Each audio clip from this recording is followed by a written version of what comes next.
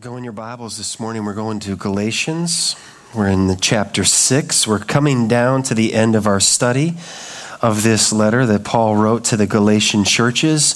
These churches that he loved, he planted. And then in came teachers who tried to add to the gospel. They tried to add other things. They were saying, well, you have to convert into being a physical Jew and go through these certain dietary restrictions. And here are the days of feasting if you want to be a good Christian. And Paul is writing as forcibly he can to say it's Christ alone. It's by grace alone. It is by faith alone that we are saved. We are made right in God's sight. His first two chapters, he gives a personal defense. He tells his own story. Chapters 3 and 4, he gives a theological defense. And in chapters 5 and 6, it's practical application of, it's the so what? How does this work? How are we changed as the people of God if we have been radically saved by grace? The primary role of the Spirit is to magnify Christ. If you've ever come by this church building at night, there are spotlights on the building. One of them is out right now. Usually there's two. And what it does is they're kind of tucked in behind the sign. The spotlights are not attracting attention to themselves. The spotlights are putting light on the building and on the steeple and even up to the cross. Next door is the youth house. That has a light fixture. You walk by too closely with your dog, it'll come on. And you see the light, and you kind of have to look away from the light, and it does share, a little light around and light up. But you see the light bulb. A floodlight, if it's properly placed, you don't see the light, you see what it is illuminating. So as we come to the work of the Spirit, and it keeps unfolding in our lives and in this teaching, the role and the ministry of the Holy Spirit in our lives is to magnify Christ. It's so that we see Christ in all of his beauty, in all of his wonder, in all of his glory, so that we feel the weight of his glory. And we respond in the only appropriate response, and that is worship. So in some churches, they're afraid of the Holy Spirit. They won't hardly mention the Holy Spirit because things might get out of hand and people might, start jumping aisles. And so we just sing, right? Let's all stay proper. And that's a ditch over here on this side. And then there's other churches, they never quite make it to the study of the word because it's such an emphasis on emotional and just the all that may be going on. And we never grow, but we are really emotional. There's a ditch over there. We need to experience the ministry of the Holy Spirit because the ministry of the Holy Spirit can do what no organized system of rules of do's and rules of don'ts will ever accomplish. Legalism. This is what Paul is appealing to. That when we are filled by the Spirit of God, it changes how we conduct our lives, and that is that we are stewards. The ministry of the Spirit, we expose the works of the flesh. We experience the fruit of the Holy Spirit. We exemplify gospel community. This is where we have been. In last week's message, it came out in how do we deal with a brother or a sister who's overtaken in a fault? You who are spiritual, restore such a one in the spirit of gentleness, considering yourself, lest you're also tempted. And we bear one another's burdens, and we fulfill the law of Christ, and we are each called and must bear our own load. There's a load that rests on me this morning, and that is to accurately and faithfully deliver the word of God. And there is a load that rests on you this morning, and that is to accurately receive and humbly receive the word of God.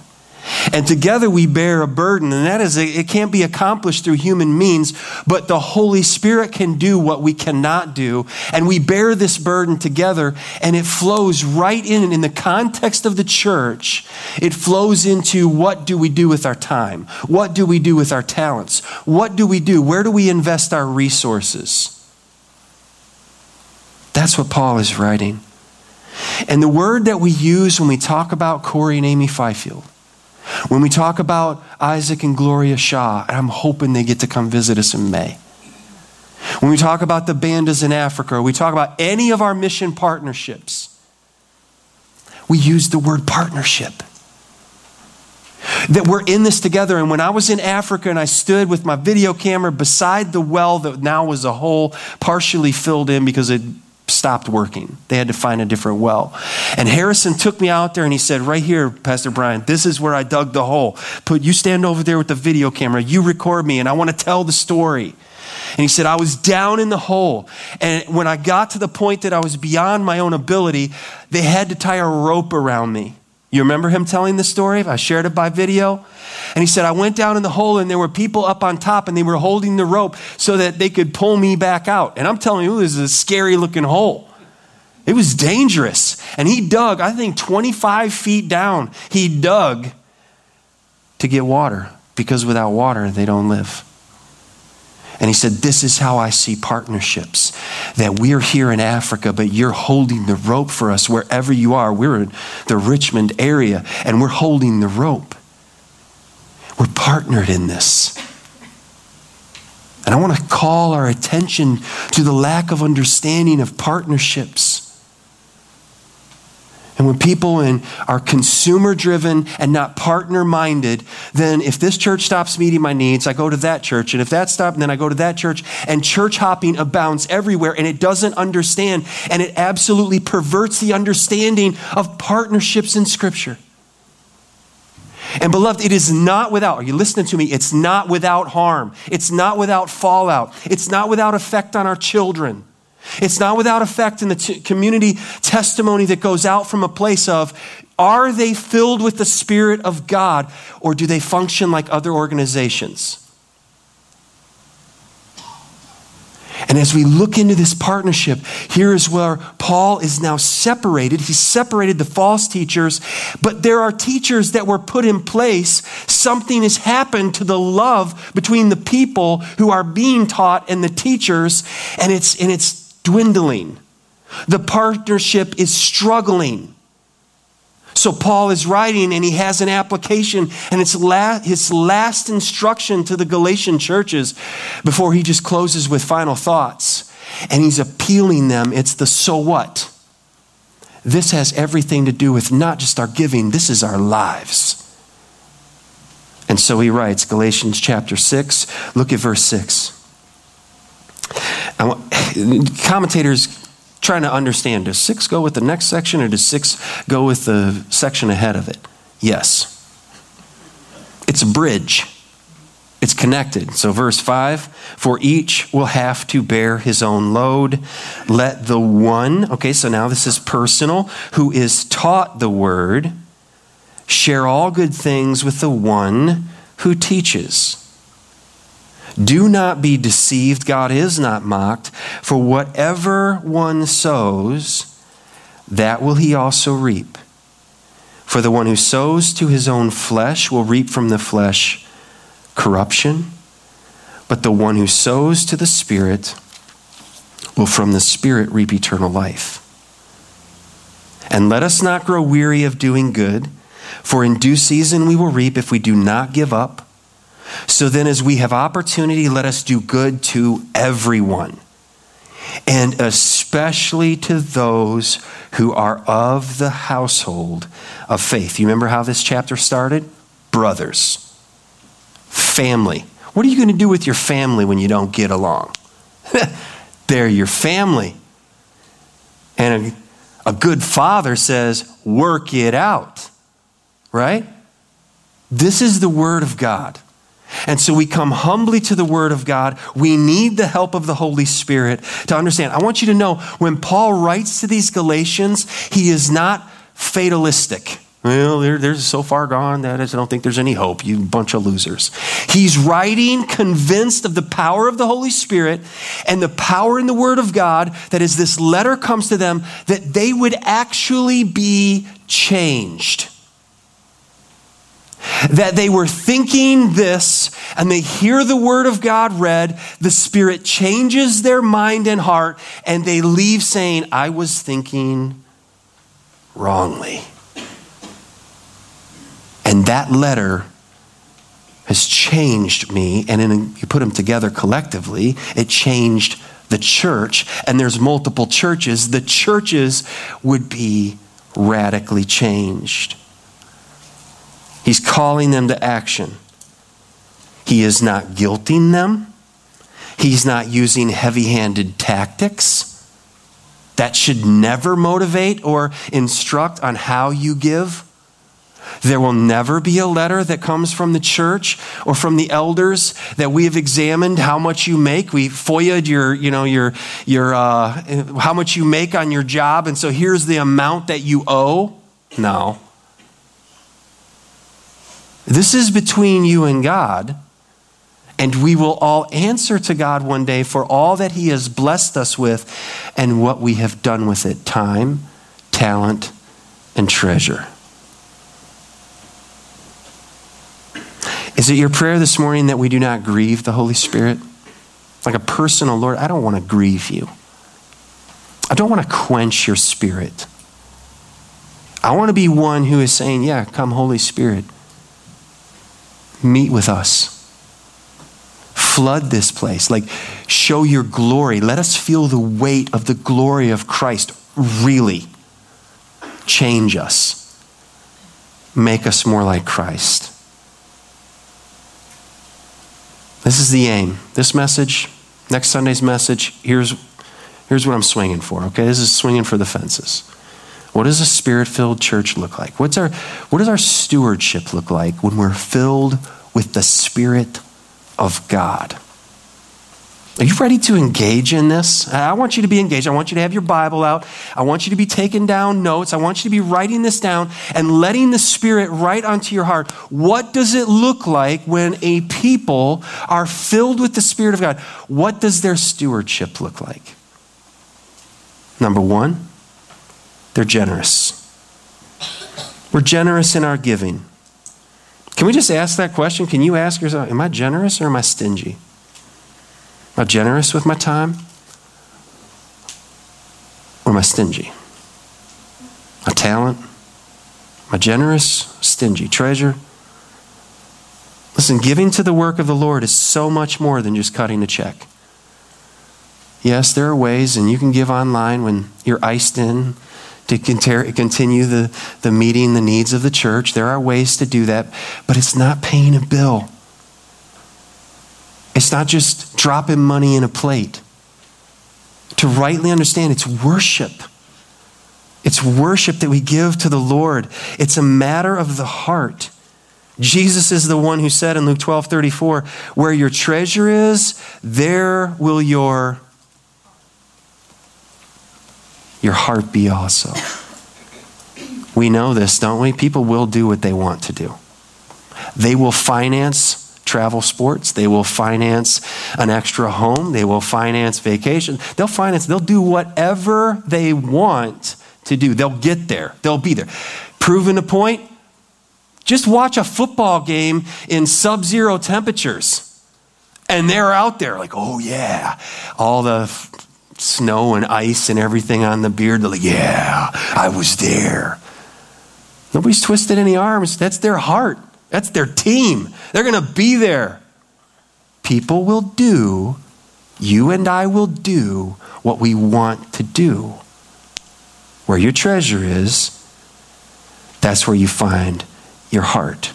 So Paul writes, let the one who is taught the word share all good things with the one who teaches. And this word for share is the word, it's where we get koinonia. It's fellowship. Koinoneo is the word. You share, okay? So the one teaching is sharing. The one being taught is sharing. It's much more than getting paid a salary and that's just it and that's the responsibility and that's as far as it goes.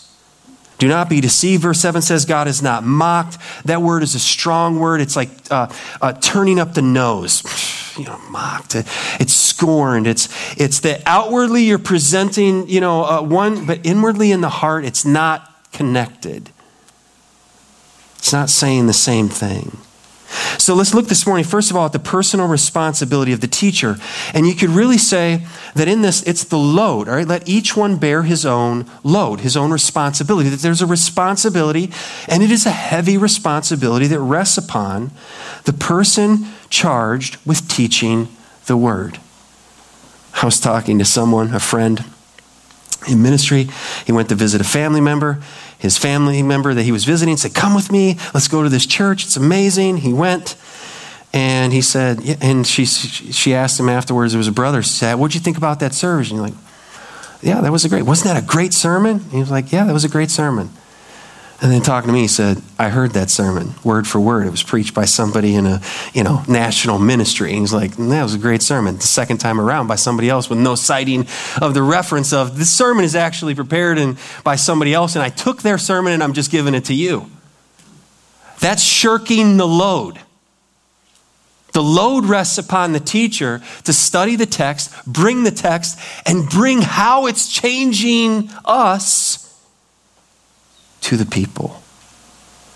It's a heavy load. It's a fellowship. The teacher must share his best in the fellowship of the gospel ministry. What are the responsibilities? 1, teach the word. To teach the word. The New Testament is so clear on this. This is our first distinctive. Christ-centered preaching.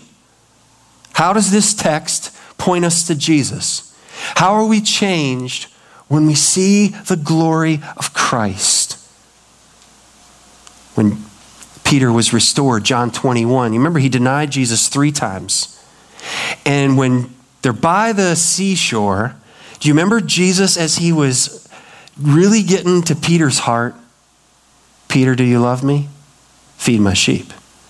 Feed my sheep. Feed my sheep. Did Peter get the lesson? Well, 1 Peter 5 says he did.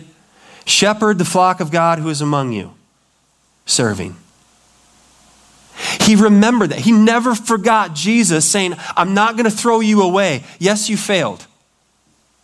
You denied me. I told you you would. You said you wouldn't. You said you'd die with me. You didn't. You denied me. I'm not done with you. I have a responsibility, and it's a heavy responsibility. It's a task. It's a load that will be on you, but I will be with you. Feed my sheep. That's the responsibility of a teacher. Not to teach men's ideas. Not to teach the latest whatever. Not to tell stories on and on. Teach the word. For the word is what will last. This is a partnership. This is a fellowship. And this partnership can either be characterized by joy in all situations and circumstances, or it can be a partnership that's characterized by sorrow, by difficulty, by hardship, by strain. The teacher, 1 Timothy 3:2, must be able to teach. The elder, there's a task. And I want you to turn with me to 1 Timothy 4. And in years gone by, we've studied 1 Timothy. We have studied 2 Timothy. 1 Timothy chapter 4. I won't stay long here, but I just want to read enough of the New Testament text for us to grasp again. What is the expectation on the teacher, on the pastor, on the shepherd elder? 1 Timothy 4, Paul writing to Timothy, the younger man, he says, if you put these things before the brothers, you will be a good servant of Christ Jesus, being trained in the words of faith and of the good doctrine or teaching that you have followed. Okay, so Timothy, you're not going to come up with just something new. You've been handed the baton, the truth, hand it to the next generation that hands it to the next generation. Verse 7 says, have nothing to do with irreverent, silly myths. Rather, train yourself for godliness. For while bodily training is of some value, godliness is of value in every way, as it holds promise for the present life and also for the life to come. This saying is trustworthy. and deserving of full acceptance. Verse 10, for to this end we toil and strive, because we have our hope set on the living God, who is the Savior of all people, especially of those who believe. Command and teach these things. Let no one despise you for your youth, but set the believers an example in speech, in conduct, in love, in faith, and purity. Until I come, devote yourself to the public reading of Scripture, to exhortation, and here it is again, to teaching. Do not neglect the gift you have, which was given you by prophecy when the council of elders laid their hands on you. Practice these things. Immerse yourself in them so that all may see your progress. Keep a close watch on yourself and on the, here it is, teaching. Persist in this, for by so doing, you will save both yourself and your hearers. Why? Because faith comes by hearing, Romans 10:17 says, and hearing by the word of Christ, the word of God. So Paul is telling Timothy, stay by the stuff. Don't depart from the faith. If you go to 2 Timothy chapter 4, now Paul's life is drawing to a close. These are some of his final words. He's writing to Timothy. He loves his son in the faith, and he says, I charge you in the presence of God and of Christ Jesus, who is to judge the living and the dead, and by his appearing in his kingdom, preach the word. Be ready in season and out of season. When is that? Always. You're either in season or you're out of season. Reprove, rebuke, and exhort with complete patience and, here it is, teaching. For the time is coming when people will not endure sound teaching, but having itching ears, they will accumulate for themselves teachers to suit their own passions, and will turn away from listening to the truth and wander off into myths. As for you, always be sober-minded, endure suffering, do the work of an evangelist, fulfill your ministry. This rests upon the man of God. Fulfill your ministry. And now we have YouTube. And now we have all types of social media with all types of anybody from anywhere, generally not under the authority of a local church, leading people away left and right into all kinds of teaching. Stay to the truth. Teach the word. The writer of Hebrews, if just a little ways further to your right in the Bible, Hebrews 13.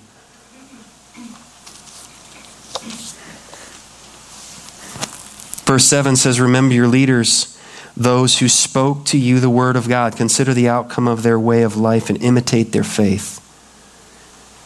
And someone could easily say after verse 7 of Hebrews 13, wait a second. My leaders, my pastor, my teacher, he's not perfect. He let me down. He failed me. He whatever. And verse 8 follows timely.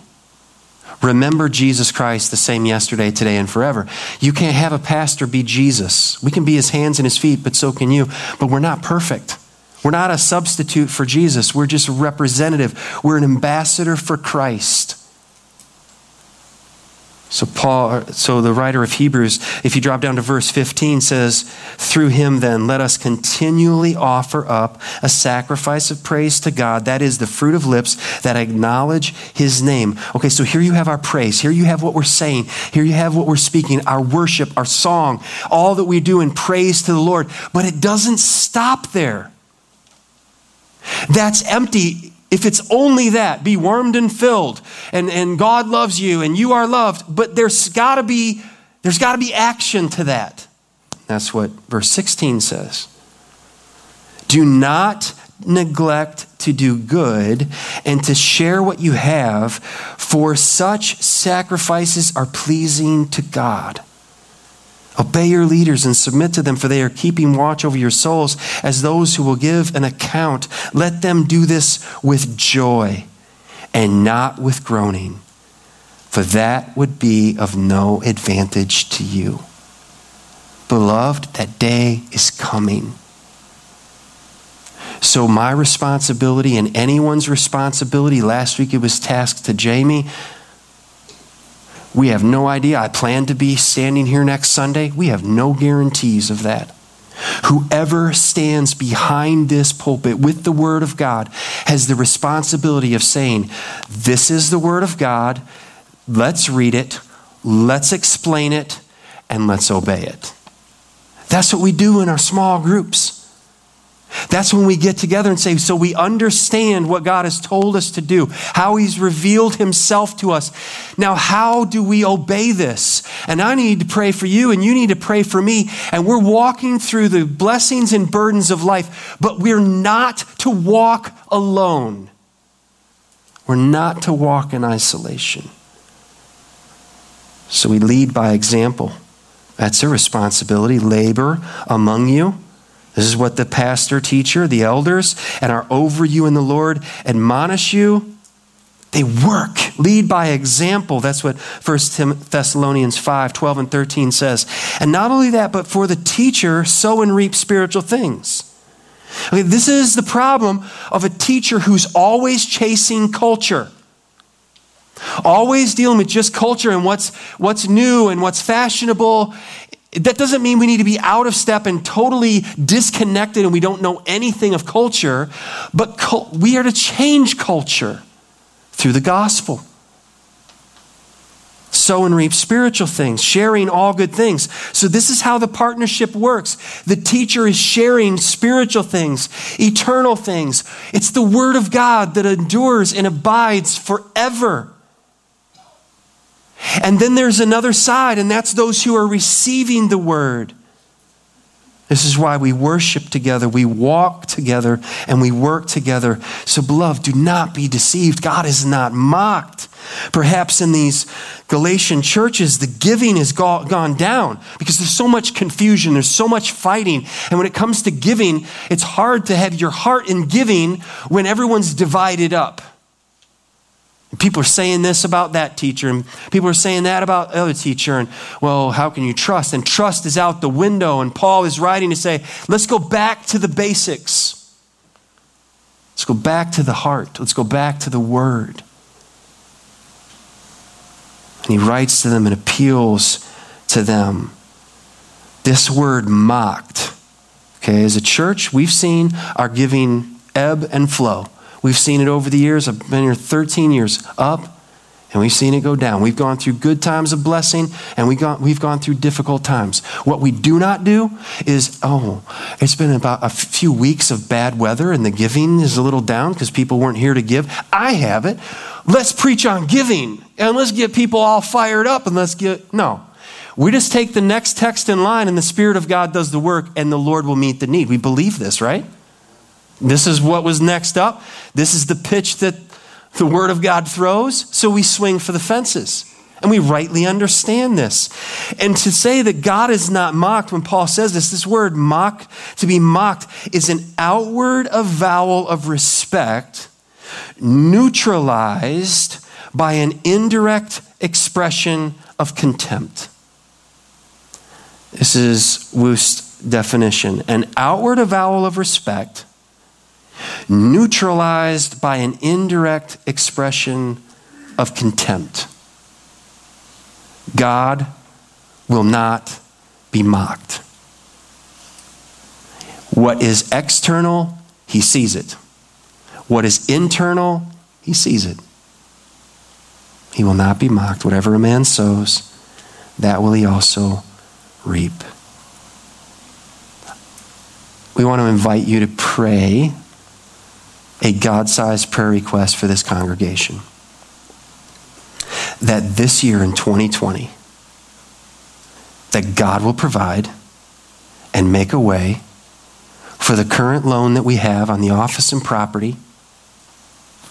We're making payments just fine, but we have a vision to the future of what God will do in and through this congregation, $96,000. I'm inviting you to join me in fasting and prayer, however that works out.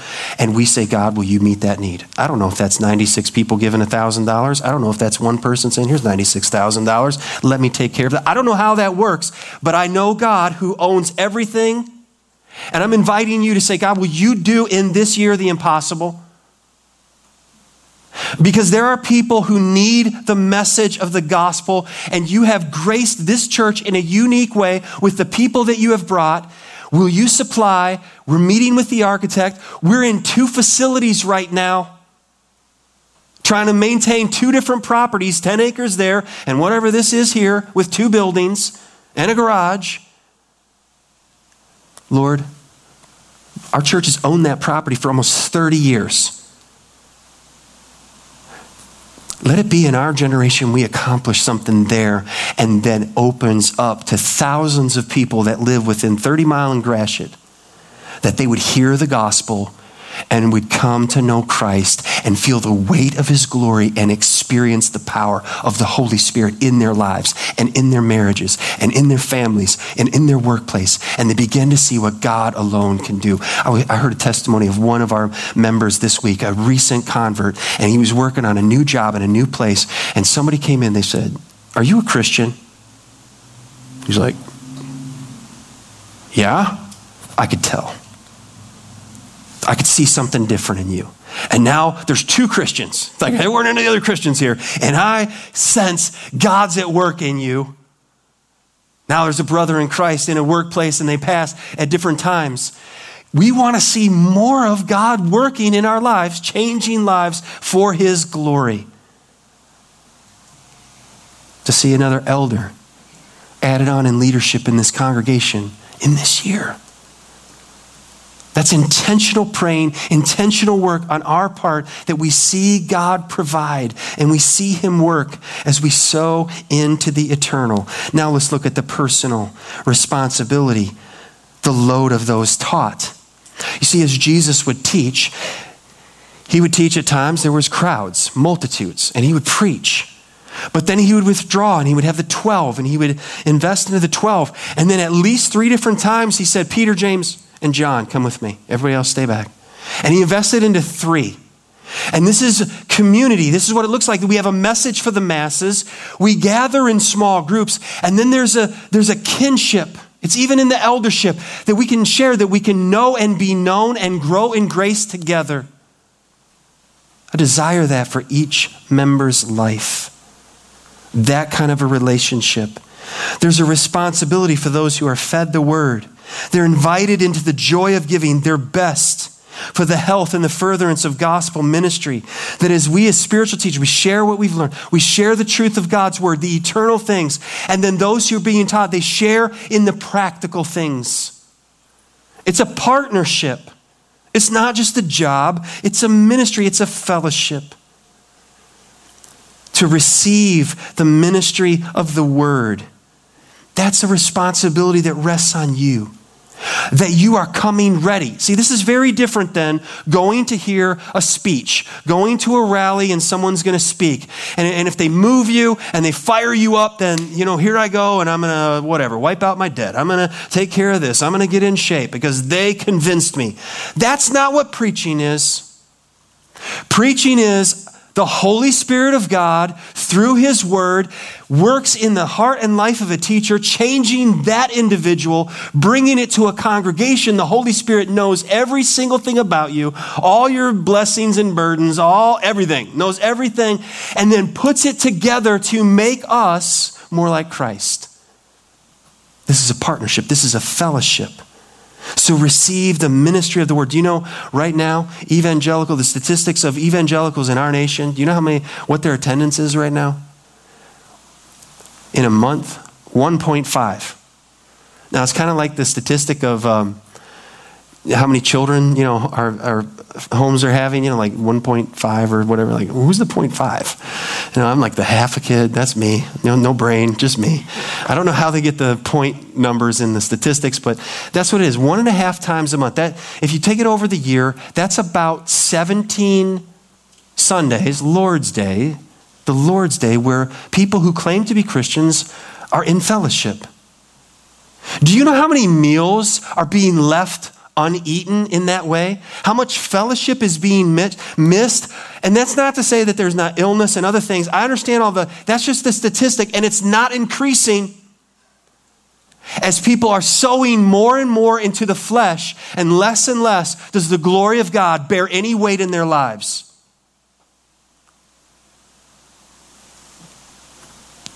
To receive the word implies that you're there. Unless providentially hindered, the Lord's day is the day when I receive the word, even if I'm not the one teaching. It's a priority.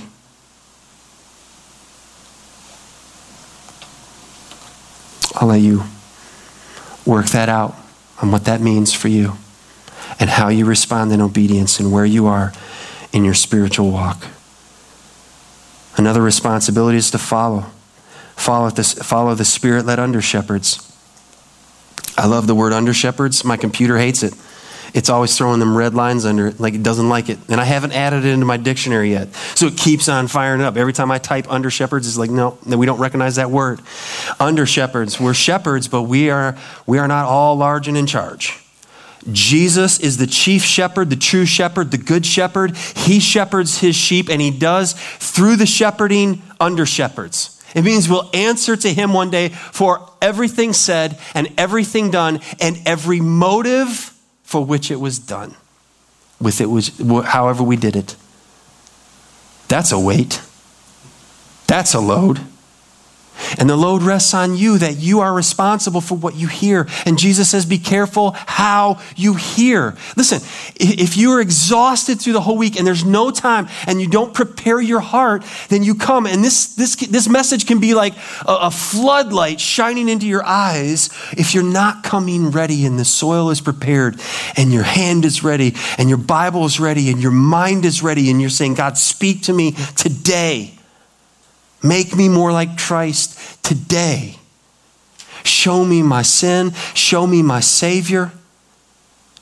Show me how much you love me in Christ, that you have freely given him. And if you've given Christ, Romans 8:32 says, how will he not with him freely give us all things? So let me be convinced. Let me feel the weight of your love. Let me feel the weight of your glory. And then live in light of that truth, which is very different than just a pump you up speech and the sermon from the pastor launches you into another week and hope you can make it till you get back here next Sunday and we'll fire it all up again and launch you out.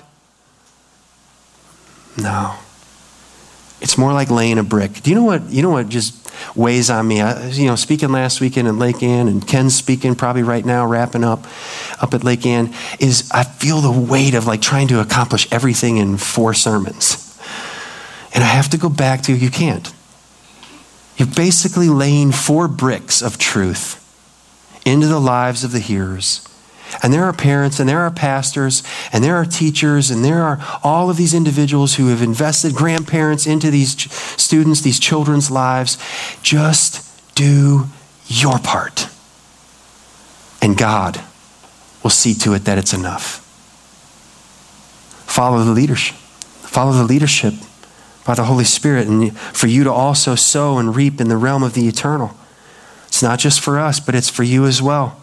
That you share in the financial responsibility of your teachers. You examine the law of the harvest. So basically, if we think about what Paul is saying here to the Galatians, they've got this confusion in the churches, and perhaps, the giving is just dried up. And so the ones that were appointed to teach and to preach, they're not able to make ends meet. So Paul is separating those who are sowing to the flesh, those who are of legalism and trying to get you into all their rules. Don't give to them. Give to that which is eternal. Can I ask you this morning, where are you investing your resources? Where are you investing your time, your talents, your treasures? And when you think about where am I spending my life?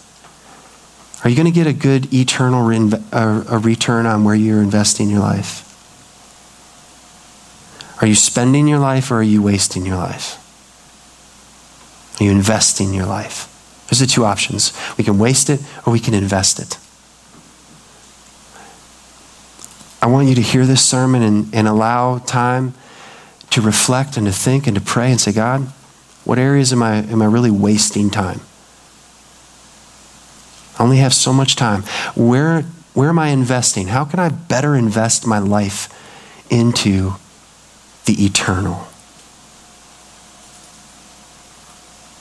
Sowing generously into the lives of those who are faithfully teaching. That's what Paul is saying here. Listen to what John Piper says in his sermon that became a book, Don't Waste Your Life. He says, but whatever you do, find the God-centered, Christ-exalting, Bible-saturated passion of your life. And find your way to say it and live for it and die for it. And you will make a difference that lasts. You will not waste your life. I think if I asked a show of hands, how many here, your goal for 2020, waste 2020? I don't think anybody would raise their hand. But if you look back at 2019, where there were some days and some weeks that were like, I don't think anything eternal happened in those weeks. Now, you might be wrong. But let's plan for the glory of God. Listen how David Platt and Tony Merida say this of this partnership in giving. It says, by caring for the needs of the teacher, the church says, we want the word of God taught faithfully and effectively, so we will help support you. Care for those who teach, not out of obligation or tradition, but because you love the word of God and want to see it spread to the ends of the earth. Isn't that why you give? We just came through the Christmas season. So many in this congregation gave in so many different ways. My belt broke last week at camp. Camp just did not start off good. Spilled my whole cup of coffee all over. Like that was morning one. I was like, oh, nice. The whole coffee down. And then my belt broke. And I'll pass a little blame because all the cookies and chocolates and, that you gave me, right? Not my fault. It was the woman you gave me, Adam said to the Lord. But I had to get a new belt, just I wore that one out. But thank you for all of your gifts. Thank you for the gift cards. Some of you gave beyond what I would say your ability to give, and you just show love. And I just want you to know, on behalf of us, we receive that as love. And the ministry that we offer to the Lord, and it comes to you, it's in love. Perfectly expressed, no. But we receive the love that you share, the ministry that we serve together in. We love you. We're thankful for you. I'm thankful for you. What about the tithes, someone might ask? Okay, so we're talking about giving. I've heard about tithing. Are you telling me that, we should tithe? Well, let me ask you a question. All right? What's better, grace or the law? Answer, grace. Okay? Which is greater, grace or the law? So here's what it comes. When in the New Testament, the law, yes, that's Old Testament, the law of the tithe, and it factored out to about 10% that people would give to God and give to him first. But in the New Testament, that the teaching of tithing is not canceled, but it's also not affirmed. Grace says, God, what have you given to me? The next question that can be asked is, well, how much should I give? That's the wrong question. The right question from a spiritual heart is, how much am I able to give? Because the reality is, there are some people who cannot tithe. They don't have the wherewithal. They're out of work. They lost their income. They're on a fixed income, and the health care went up and their rent went up, and they can't tithe. So what? God doesn't approve of me anymore? No. That has nothing to do with that. The Lord knows your situation, but there are some people that a tithe, they could do way more than that. And so it's each person seeking the heart of God, thankful for what he has done. And you are reasonable people. You're filled with the Spirit of God. You seek him. What is it that I should give? And if they gave 10 in the Old Testament and we've lived this side of the cross, then our giving ought to reflect that. What does the Old Testament say? In Malachi 3:10, bring the full tithe into the storehouse, that there may be room, that there may be food in my house, and thereby put me to the test, says the Lord of hosts, if I will not open the windows of heaven for you and pour down for you blessing until there's no more need. And Philippians 4:19 in the New Testament says, and my God will supply every need according to his riches in glory by Christ Jesus. So how much do I have to give? No. How much am I able to give? Proverbs 11. This is what it says in Proverbs. Now understand with a proverb is not A plus B equals C. Okay? Make wise decisions, long life. Not always. Jesus was crucified at age 30. It's principles, okay? So they can't be applied in a wooden way. I read this verse and I did that. And this is where prosperity teaching goes. Where sow the seed. If you give this much money, then the Lord will give you that much money back. No, it's not how it works. Okay. It's the law of the harvest. And this is where the farmer, one gives freely, yet grows all the richer. Another one withholds what he should give and only suffers want. Proverbs 11:24. If a farmer goes out and says, man, it's been a really long winter, I'm not sure, and he puts, 5 kernels of corn in the ground, he doesn't need to fire up any equipment in the fall. Okay? He's not saved himself anything. It's all in the barn, and now the rats are eating it all. He needs to go out and sow liberally all over the fields, and that's how in the harvest time he can go and there's going to be a harvest back. And the Lord understands and he knows how we are with his resources. So who are you going to give it to, the stingy or the generous? Verse 25, whoever brings blessing will be enriched, and one who waters will himself be watered. That we simply give and we trust the Lord with the outcome. What about the New Testament? In the New Testament, 1 Corinthians 16, 1-4. We don't have time to go through all these. We've gone through these. These sermons are online. 1 Corinthians 16, 1-4 follows the amazing chapter of 1 Corinthians 15. Christ is risen from the dead. Be steadfast and movable, always abounding in the work of the Lord. For as much as you know, your labor is not in vain in the Lord. And then Paul comes off that massive mountain and he says, now about that offering. You said you were going to give an offering to those who are suffering. Have you gotten on that yet?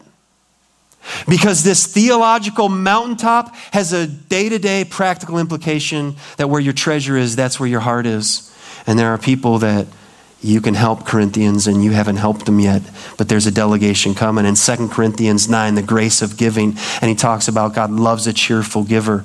And in 1 Timothy 5, 17 and 18, there's where Paul lays out that the elder who teaches the word and shares the word is worthy of double honor. You honor, the government. You honor your person in the bank that holds your loan.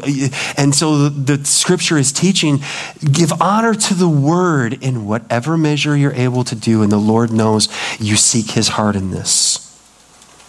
I remember one year after camp, I think it was Emma that came home, and she had spent all her money, and I was like, what? How did you spend all your money?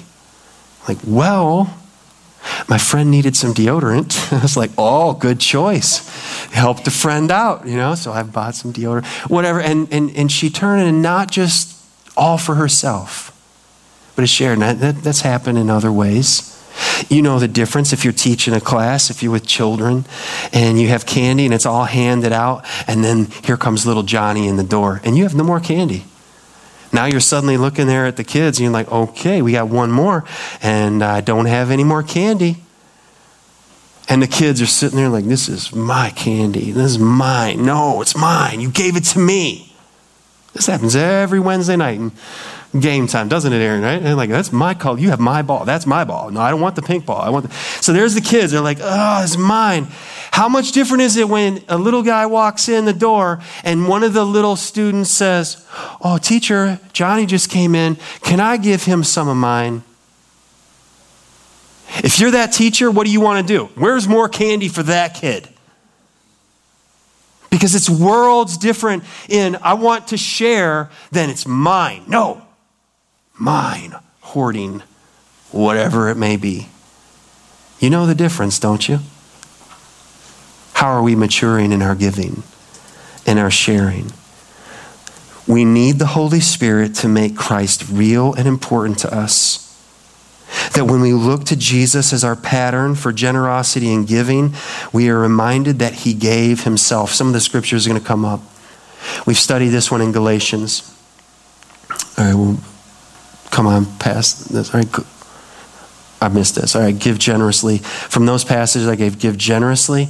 And let me look at my notes. Let me go back right here. Give sacrificially, regularly, proportionately. Instead of saying, how much should I give?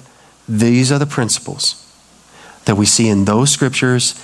How do I give? Generous, be sacrificial, regular, proportionate. You don't have to worry about what other people are giving around you. You seek God's heart for your giving. Now let's look to Christ. As the Holy Spirit makes Christ real in us and we look to him, think about what we've read in Galatians chapter 1. Who gave himself for our sins. Speaking of Jesus, to deliver us from the present evil age according to the will of our God and Father. He gave himself. Galatians 2:20, Jamie preached this sermon. I have been crucified with Christ. It is no longer I who live, but Christ who lives in me. And the life I now live in the flesh, I live by faith in the Son of God who loved me and, what does it say? Gave himself for me. Gave everything. Ephesians 5:2, and walk in love as Christ loved us and gave himself up for us. So husbands, well, it's not Father's Day. What are you picking on us for? Because when we look to the example of Christ, Ephesians 5:25, husbands, love your wives as Christ loved the church and gave himself up for her. Gave himself up for her. In what ways should we see the effect of the Holy Spirit work in our giving? What do you see in your attitude? I'll tell you some. This series has been challenging for me. When it comes to generosity, I'm much better at being generous when it's my plan on my schedule. When I'm planning to do something nice, when I'm planning to, I'll plan and I'll give a gift and this is where it is and here's the budget and all of that. You know where I'm really fleshly, selfish? It's when somebody else moves into my plan and says, hey, can we go over there and can we stop by there? I'd like to get a coffee over there. That wasn't my plan. Oh, we were laughing about this last night. I walked in to the kitchen and there was chocolate-covered pecans that were in my stocking for Christmas. I'm the saver. Haven't eaten them yet. Took them to Lake Ann. Somebody in my family got into those. They were in my stocking. So Ginger was like eating like one. I'm like, you ate all my pecans. She's like, I didn't eat all your pecans. I'm like, there's only one. I didn't have any of those. And we're, joking about this and we talked about this. But if I'm honest, that's where I still see in my heart I didn't give that away. And we can laugh about it now, but I'll tell you this, it's not always been laugh about it. These are some of the silly little things that have in the past, from my own doing, contributed to barriers in relationships. Because I'm not finished yet I don't totally look like Christ yet. And when it comes to giving, maybe even this message, and you're like, I don't want, you're kind of like me. And we're in need of the work of the Holy Spirit in our lives so that we live generously. That we live open-handedly to the Lord. That's with our time. That's with our children. That's with our jobs. To live this way, how does God bless that hand? He freely gives. And as Job said, the Lord gives and the Lord takes away. Blessed be the name of the Lord. Now, can I say this morning, I don't know all of you. And even those that I know and love dearly, it all begins with giving you to the Lord. Have you given your heart? Have you given your life to Jesus? He gave himself for you. Have you given your life to him? That's where it all begins. And if you say, Pastor, I never have, then I'm inviting you today. Tell God, I admit I'm a sinner. And I believe that Jesus died for me. He gave himself for me. And I'm giving you my life. I confess Jesus as Lord. And worship Jesus. That can happen in your life today if you just cry out to him. Have mercy. For those who know Christ, what does this look like in our lives to be Spirit-filled in our stewardship? You work this out. Before God and with those that you love, you work these things out, and let's see God do amazing things today and every day this year and the years to come that he gives us in this family. Let's stand together. Father, I thank you for your Spirit, and I thank you that you're patient. I thank you that your mercies are new every morning. You are so faithful. Father, I thank you that you have gathered us today to gather around your word and to partake of this meal. I thank you for these people. They're so giving. They're generous. We're filled, Lord, by your Spirit. And I pray that you would intensify this, that this would increase and rise in our lives, that you will use us for your glory, that you will use us for your honor. Save those who are here without Christ, and strengthen and establish all who belong to you for Jesus' sake. In his name we pray. Amen.